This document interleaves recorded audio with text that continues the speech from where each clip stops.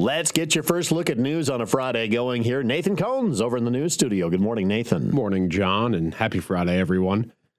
A Carroll woman was taken into custody earlier this week on outstanding warrants for felony drug charges. According to Carroll County District Court records, 36-year-old Jessica Nicole Baxter was arrested in the 800 block of Plaza Drive for a controlled substance violation. That's a Class B felony. Authorities say the charge stems from an unrelated December 7th arrest by the Carroll Police Department, during which she was found with 4 plastic baggies containing various amounts of methamphetamine. The seized narcotics weighed over 8 grams in total and were sent to the Iowa Division of Criminal Investigation for formal testing, and those lab results did return positive for the narcotic. Baxter was released on her own recognizance earlier this week and is scheduled to appear for a preliminary hearing on March 16th. A Class B felony in Iowa carries a maximum penalty of up to 25 years in prison. Iowa's 4th congressional representative, Randy Feenstra, visited Manning on Wednesday to meet with local officials and community members. Feenstra says he was excited to return to Iowa from Washington, D.C., and explained the reasoning for his latest trip to Carroll County. Just understanding what made them successful and also how I could further help them through government grants, through government regulatory issues. And so we had a great discussion about what could transpire with several members of the community and then also several of their government officials. Feenstra says one thing he heard consistently from constituents during his stop in Manning is about the long-term sustainability of rural healthcare providers. There's a lot of stress on the hospital and clinic right now because of lack of funding when it comes to Medicare and Medicaid patients, and the stress of finding employees and finding nurses and doctors. There's always a worry when people are traveling anywhere from 30 to 50 miles for their health care in rural Iowa. Feenstra adds there was also a lot of discussion about rural broadband.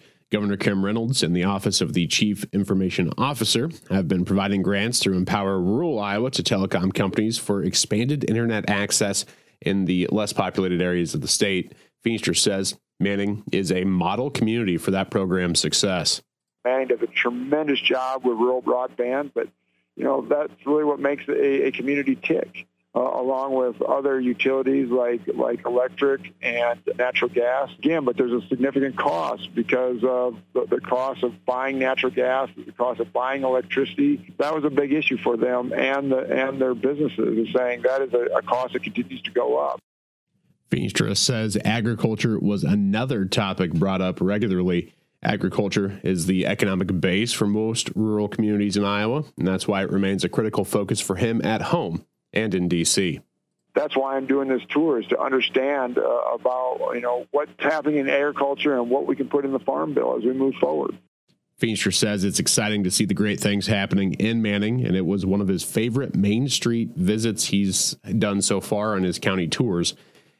Constituents wanting to contact Feenstra about specific issues can reach out to his offices, and those contact points can be found included with this story on our website. And Iowa fuel prices were mixed over the past week, but most fuels trended toward lower prices. According to the Iowa Department of Agriculture and AAA Iowa, the average cost as of Wednesday for a gallon of regular unleaded gasoline dropped 7 cents to $3.19. That's 13 cents lower than this time last year and 21 cents lower than the national average of $3.40 per gallon. Retail diesel in Iowa was down 8 cents on the week to $4.06 per gallon. Prices remain 34 cents over 2022, but held 42 cents below the current national average of $4.48.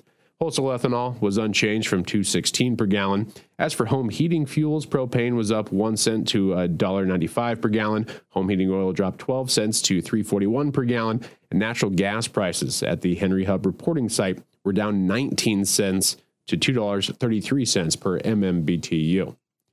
And that will wrap up your KCIM 6 o'clock news. I'm Nathan Cohns reporting. I appreciate the update, Nathan. Once again, you can find your local news. Of course, anything involving weather these days you can find on our website as well, including the Brinks Exteriors radar. If we have any announcements, that's going to be there as well. There's nothing on there this morning, however, so everything looking good. Smooth sailing here on a Friday. Roads are good. Weather's just flat out cold, but we can deal with that. We'll get a look at your forecast for today and the weekend and beyond coming up in moments on KCIM.